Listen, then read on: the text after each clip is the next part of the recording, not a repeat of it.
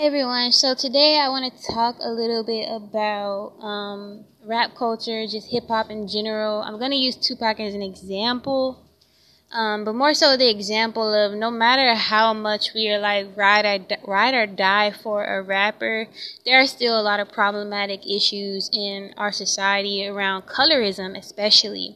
So I'm using this to talk about Tupac and colorism in general, in regards to him being a black man, and in regards to how he kind of felt about black women, and just how he kind of put into action his real true actions in play in regards to colorism. So as much as we love Tupac, he was a very radical kind of rapper and leader even. He still had issues with displaying colorism within the community. So that means whoever he dated or was seen out with was a lot of times light-skinned women, which is fine because everyone can date who they want, obviously. But when we think of the history of black culture and hip hop, it is kind of like an unsaid pact, or really now it's like a more open pact of dark-skinned black men in hip hop. They must date light-skinned women. So this is kind of like what you do to be part of the club. And it kind of sucks because they behave a lot of times as the main representation, a lot of times, whether we like it or not, for the community. So we're seeing, okay, only light-skinned people are worthy of being married, etc., etc., and all these beauty standards, etc. And it just goes to show over a course of years, like how long that's been going on. And again, even with our most favorite rappers, from Biggie even, into Tupac, is just the same way of just dating, like having that example of, okay, light skin is better. Now, the thing about Tupac is like, yeah, he had a bunch of songs geared towards black women, but when we come to who men in hip hop date, who they marry, who they love, it's been the same concept over and over about with light skinned women and light skinned privilege.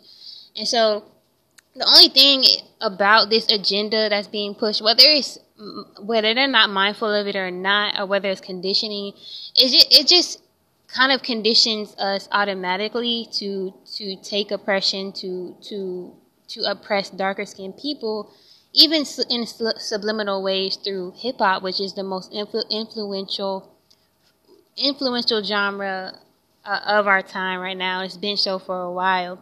So although he was a great upstanding example of a lot of things in our freedom, in our fight for freedom, he still kind of contradicted himself with the ideals of colorism and just not having the example for dark-skinned women that I feel we needed. Now, we can't force people to like love us or nothing. That's not the whole point that I'm trying to say. It's just pointing out the obvious. And I think a lot of times we let people get away with it, even our faves, when we can honestly say, okay, this is still happening, or it's happened in our lifetime, or in these last few rappers that has come about. Yeah, so usually, so Pac is an example, and so the thing about dark-skinned rappers in hip-hop, pretty much dark-skinned men get away with all the things they pretty much do in hip-hop, because they have a sort of male privilege, and they're the ones partaking in the oppression of their own people, if they're usually mainstream rappers. And so you see a lot of dark-skinned black men getting away with it because they're perpetuating the cycles of abuse. And unfortunately, Pac himself could have been playing into those narratives, whether it was aggressive with it or not. Same with Biggie or any other rapper of our time who has geared towards that route. So what I'm making sure I'm touching on everything.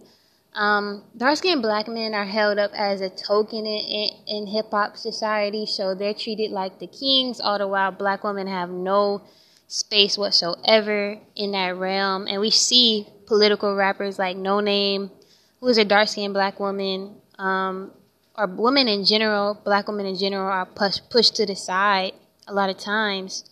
And just not giving the credibility or even respect as human beings.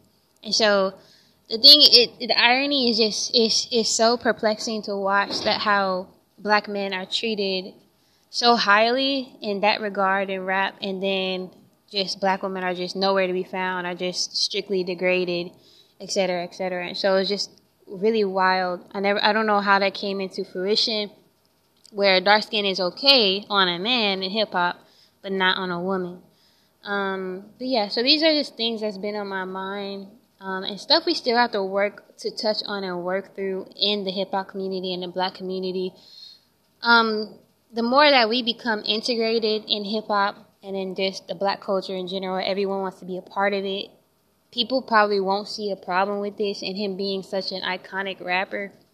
But for me, as a dark-skinned black woman, that's something that I blatantly see and that I'm affected by. Even him being one of my most favorite rappers, I would have to touch on this. And hip-hop, black women are one of the main fans, even still with all the abuse going on, which is crazy to acknowledge.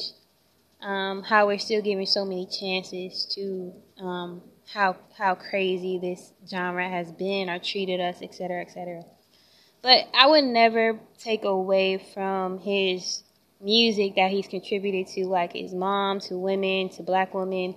But it's just seeing those contradictory actions, just kind of like in the Black Panthers or in the movement with black people in general, there's always been some kind of hypocrisy of like, okay, we're fighting against this, but we really not, or our actions show otherwise, and we're human. That's understandable, but it's also bringing awareness to this and just not letting things slide by like that, and especially when it's so obvious.